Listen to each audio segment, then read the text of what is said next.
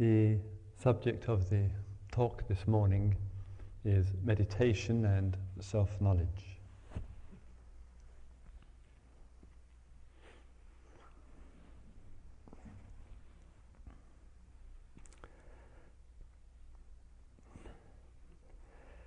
In making some comparison between the Eastern traditions and Western society, there is taking place certain changes and adjustments, and what that has come to mean basically is that the changes and adjustments which are taking place are in order to fit more and more within our Western context. One has, as an example, and those of you who have been to the East, very much a structured form there with its usefulness and its limitations, a strong emphasis on the religious form and the style of presentation which takes place through various rituals and chanting and ceremony and images and so forth. And to some degree or other, within some of the traditions, this is being transferred almost in its entirety from the East to the West, and acts in a useful way as a supportive factor for meditation. One sees too that in this transmission taking place from the East to the West, that the form of relationship is also beginning to undergo some change.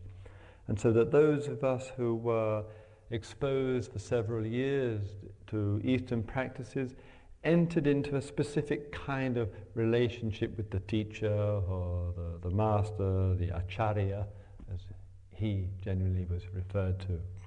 And in this movement from the East to the West, changes are beginning to take place in these two areas because the form of self-knowledge in the West is beginning to change. And what I mean by that is that in the former and the most familiar models of relationship, of role and religion, there's a standardized mode of communication, one might say. And in the form of self-knowledge taking place in the West, there is more questioning taking place.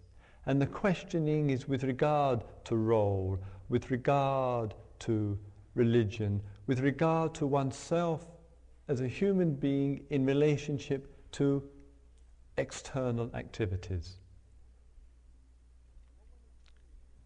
And what one is seeing in some of what one might refer to as the more progressive movements in the West is more of a clear distinction being made between, on the one side, religion, and on the other side, spirituality. One can have religion without spirituality. One can have spirituality without religion, and one can have the two coming together. And in some of the more progressive movements which are taking place in the West, people who are inquiring and looking at themselves and at life, there is an increased emphasis on the spiritual factors, the inner life. Spirituality we might call the spiritual mind, the religious mind, and less emphasis on the role, less emphasis on the form and structure, less emphasis on religion itself. For example, one looks in here and one sees, as has been here now for several years, this Buddha image, which is quite useful. It serves as a reminder for a straight posture. It's expresses the creativity of the artist, and for some it may be a direct reminder of religion. And for some of you who come in here, some of you, the very word religion brings rather automatically inside of oneself, for one reason or another, a groan, or for another person coming into a hall like this, it may feel one comfortable. Different kind of responses which take place when seeing a symbol or an image. If it was my choice, because I place far more emphasis on the spiritual in life, if I had my way here, I would replace the Buddha image with a lovely plant. Just one big plant there growing. And in some respect or other, I feel that the trend is towards the spiritual, using, for those who appreciate it and use and find value in it, religion and religious form, religious expression, religious style. And one has to look at oneself in that area. And in looking and being aware of one's relationship to religion or one's relationship to the spiritual life, that looking at oneself and seeing what you feel and experience is called self-knowledge.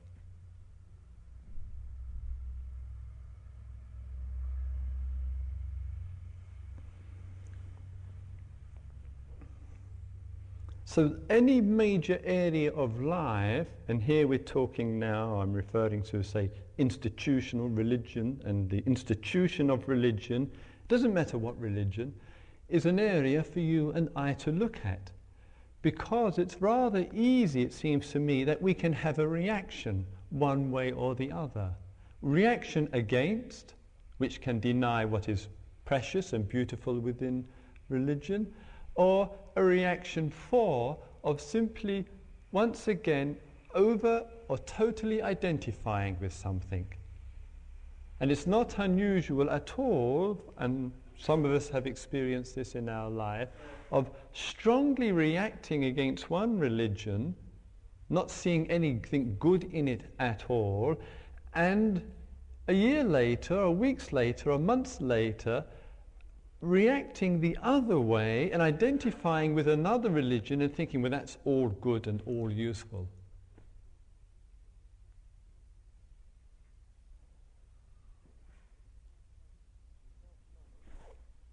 Self-knowledge is being aware, and in this area it's being aware of our relationship to what we see religion as. And it seems to me what is important is not the outer expression of religion so much, but what benefit it can bring in a very direct and real way inwardly.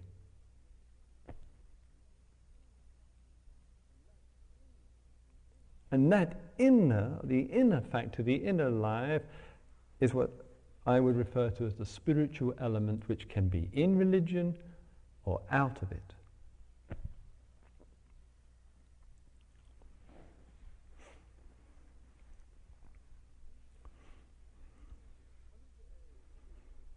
One of the areas too, in this area of meditation and self-knowledge, and the whole of the spiritual life, and what is implied in that is, and I don't know to what degree this is happening here in the States, but beginning to happen more and more in Europe and in England, is the sense that self-knowledge, knowing of oneself, and that taking time out to look and inquire into oneself, has such significance. I mean, there's the intimations of this in the progressive movements, has such significance that it's beginning to play a much more important role and function in some of the movements, such as the Green Movement, the Women's Movement, of course, the Peace Movement, the movements towards meaningful social change and responsibility, that more and more, instead of people being, as it were, very much directed to these outer concerns, beginning to see that the outer concerns, which some of you are already, I know, concerned about and express in your life, have to meet more and more with the inner concern, the inner reality too. And that it's not enough for you and I just to be concerned about social issues if in our personal life we are lacking in self-knowledge. And that there has to be more and more bridging together.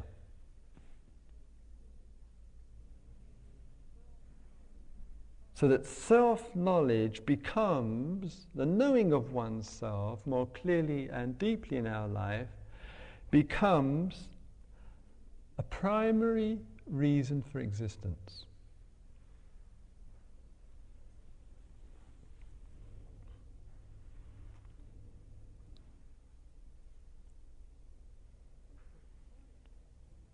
We can quite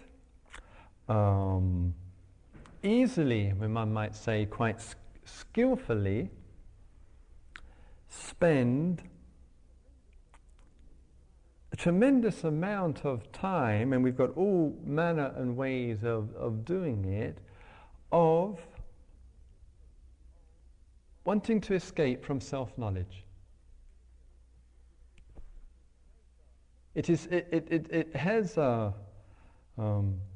such a difficulty for us. This meeting with ourselves has such difficulty that our mind uses life to prevent this happening.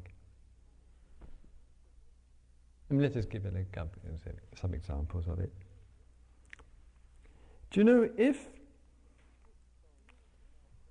the books on self-knowledge, therefore including meditation, religious practices, the variety of therapies and communications and so forth, inspired all of its readers to actually engage in regular life in the field of self-knowledge, self-inquiry, looking at oneself, working with oneself.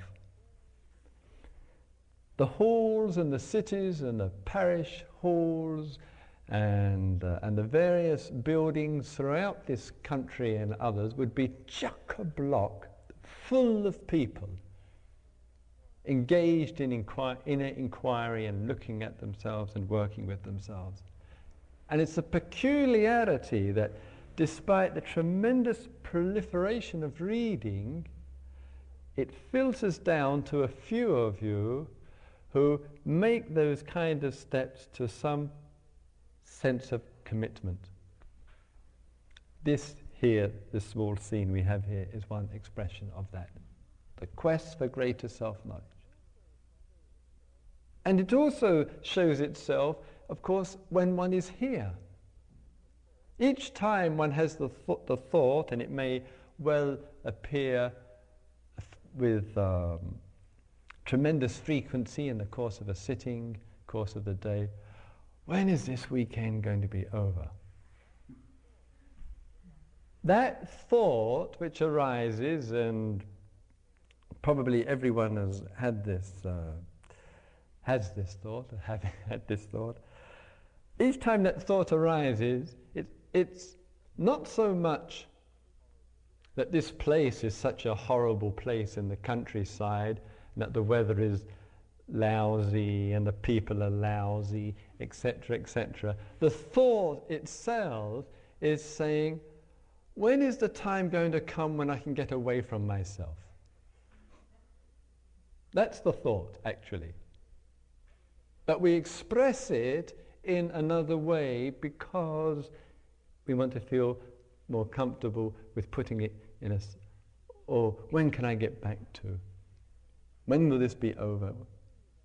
So our being with ourself, which is obviously what self-knowledge is all about. One isn't going to get self-knowledge somewhere else except from oneself, and we have to remember that.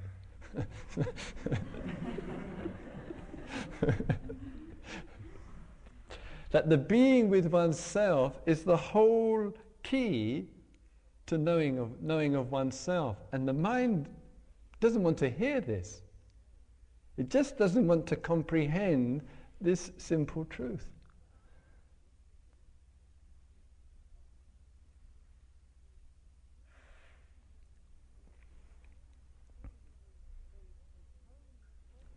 So in some way or other, when the mind enters into its escape channel, and we have all the, tremendous number of escape channels, that when it enters in that, sometimes one has to smile at oneself, laugh at oneself, recognize what's going on inside of oneself, and be able, with some practice, to be able to accommodate the escape routes that we take.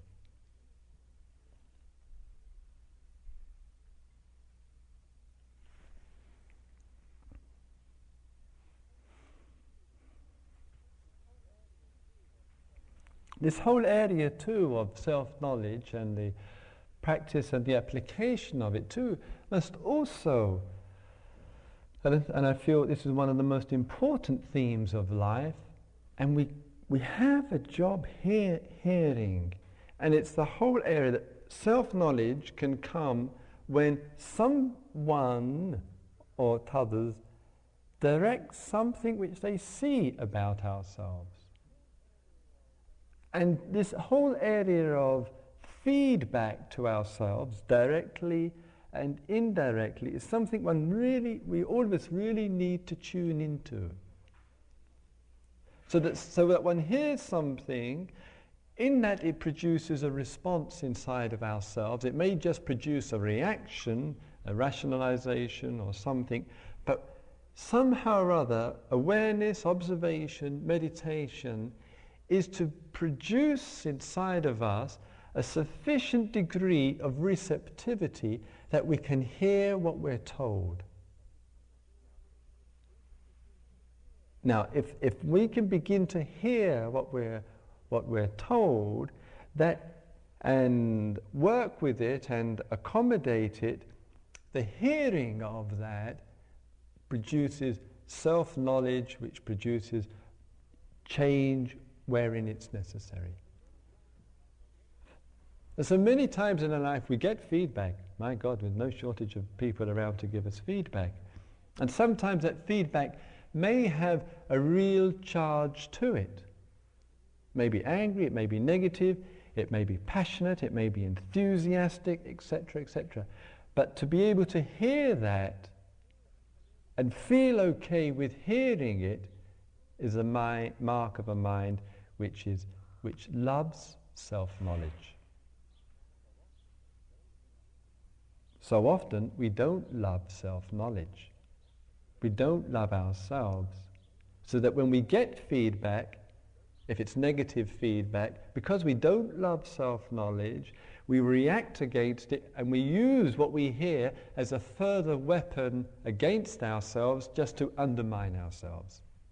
Or somebody says something nice and beautiful towards us, directs it towards us, and we immediately dismiss it. If they knew me, they would never say that. So in either way, when self-knowledge is being, as it were, directed towards us, positive or negative or both or whatever, to be that when there's a passion and an enthusiasm to know and find out about ourselves, because of love of self-knowledge, it increases our listening power. And my goodness me, we have a lot yet to hear about ourselves.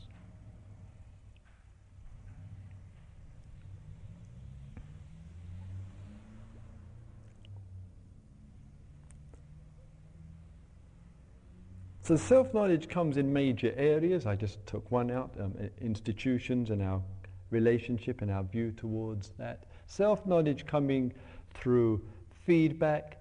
Self-knowledge too, of course, and here's an important area, and which we might say we're attempting to apply as much as possible, is what happens to me within a given situation.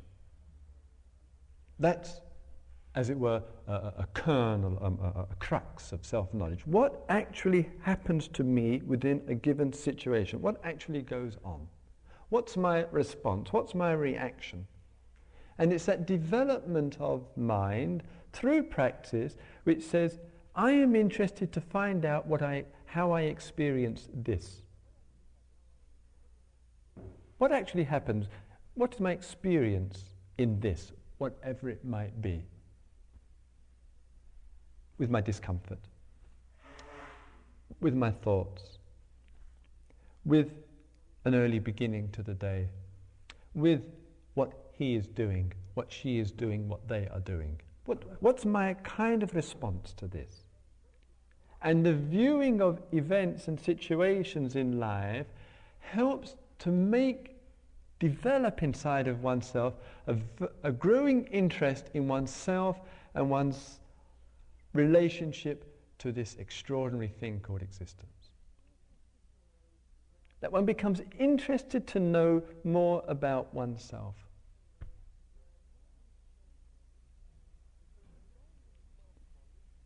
And so along with self-knowledge, therefore an observant mind, therefore meditation, along with self-knowledge, there is a development in the mind which brings about a wish and a real willingness to learn.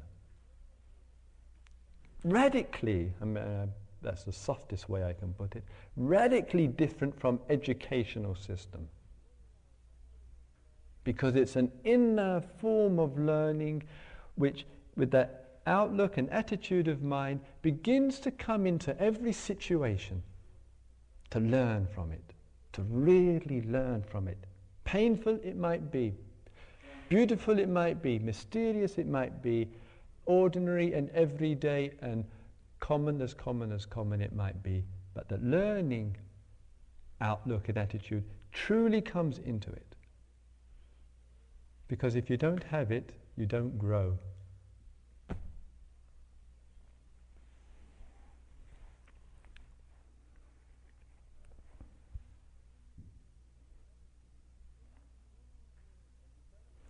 In this bringing in and developing an attitude of mind in life towards actual learning, what can I learn from this? What is to be seen from this? The mind has the potential to look in different ways. And that brings one, as it were, full circle back to what I just mentioned earlier on. If you and I are bringing in an attitude of mind of willingness to learn within situations, it means that somehow or other the role situation begins to have less and less importance. If one of us comes into the situation without the willingness to learn, we're going to have the usual situation in life, I know, you don't know.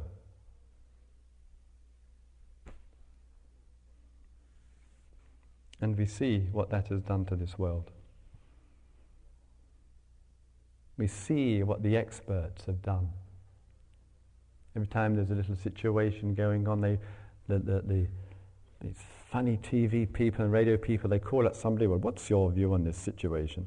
And they have the experts, the people who know, the classroom atmosphere, the teacher who knows, and the students who don't know.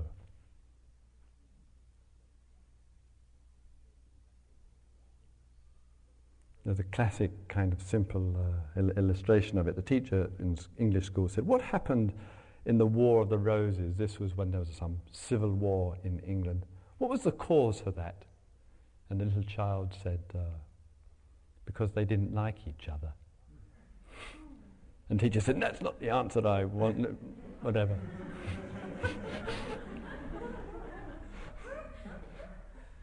But maybe that might have been more important to have explored and to have gone into.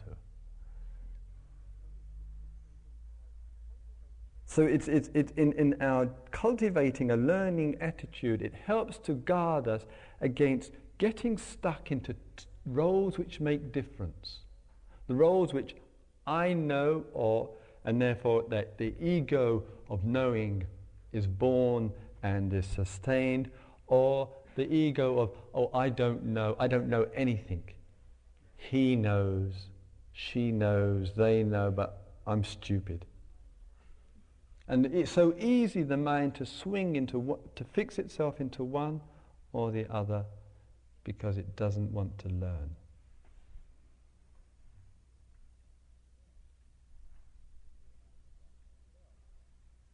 You and I have to ask ourselves, if we are interested in self-knowledge, what sort of role in that regard do I like to slot myself into? Do I like to project myself into? Do I like to be into?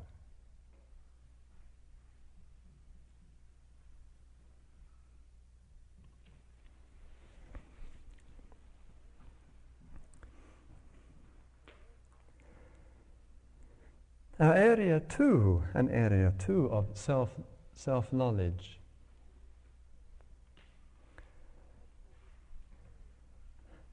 has with it the various obvious expressions of knowing oneself, the patterns of mind, the habits of mind, the working with some of the problems and difficulties of mind, the seeing of ourselves in relationship to this, that and the other. But self-knowledge too must go further and deeper than that. In other words, it cannot just simply rest on learning, on the ongoing attitude of mind of inquiry, on a willingness to look into roles. In a way, all of that self-knowledge is really a means towards a certain deepening of one's consciousness.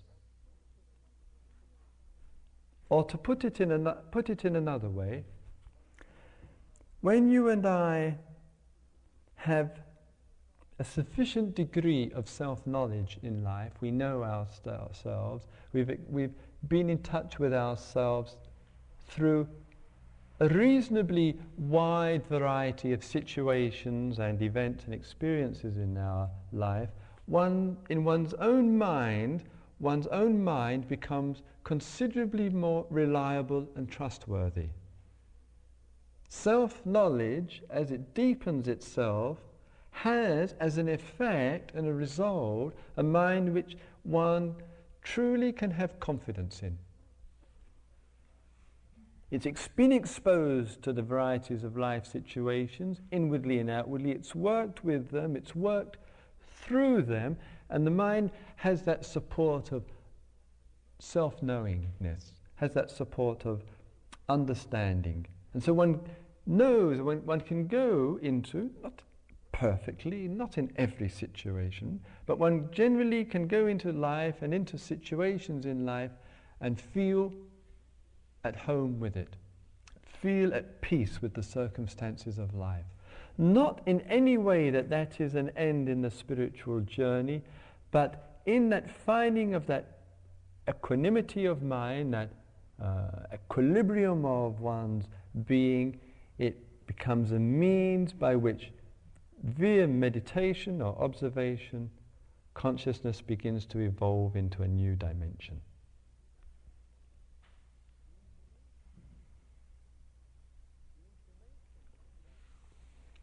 The intimations of that evolution of consciousness, which is in harmony with existence, shows itself, the intimations of it, through the capacity to see more clearly and sensitively, and yet not see things in such a personal way, meaning not seeing things in such a ego-centered way. So that in that sensitivity and awareness which comes, consciousness begins to expand, to open itself out.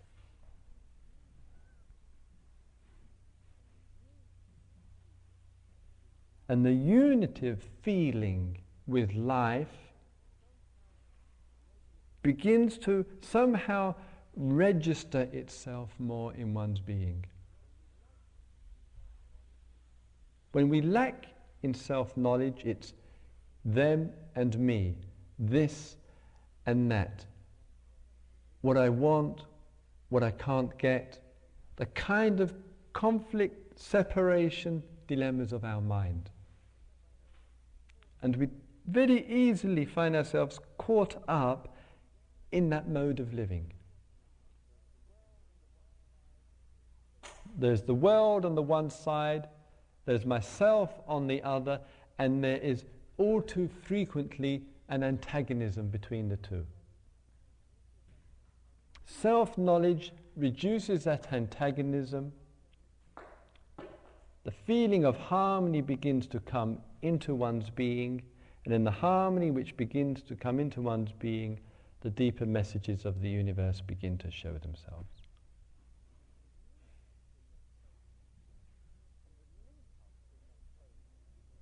And the link up in that process, that inner journey, in that inner process from difficulty, confusion and problem to greater depth and clarity, the connecting factor there is awareness, is observation, is being a conscious human being.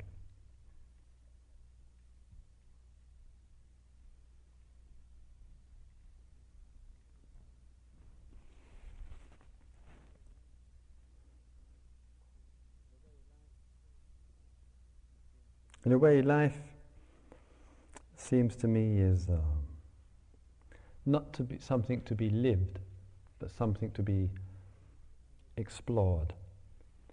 And when we ask ourselves, what is this world? This world is a field of experience. Life is a field of experience. And if we can bring ourselves away from escape, avoidance, and more fully into this field of experience, then all that is life will show itself. These divisions of mind, separations of the mind will be reduced because life keeps revealing itself in its own fullness. And if that is met within our life through observation, through awareness, through all which one might call spiritual, then death and the end of life and all that is seemingly implied in that really drops away. That the sense of life and bringing with it the fullness which is there means that death is simply a complement to the whole field, the appropriateness in this field of existence. What is appropriate? Life with death. And when we're out of touch with life, when we're losing that connection to it, then death becomes threatening in a paradoxical way. End of life becomes fearful. Yet the deeper we probe into life, then death belongs to that whole field itself. And one wouldn't be without it.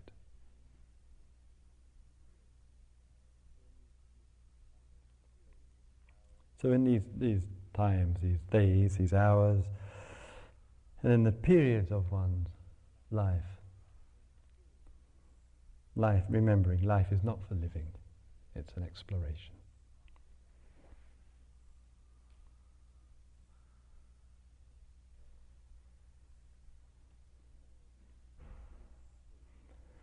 May all beings live with observation.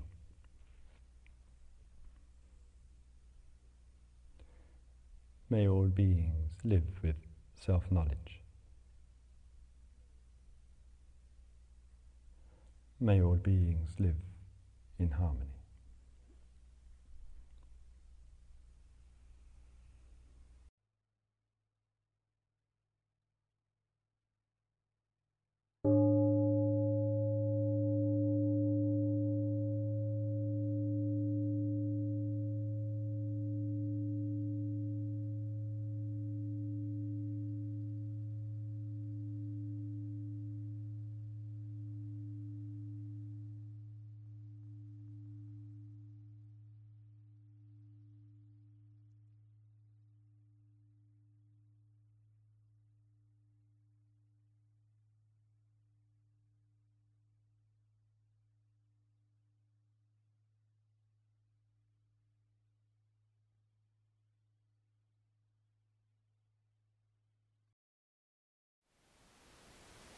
Thank you for listening.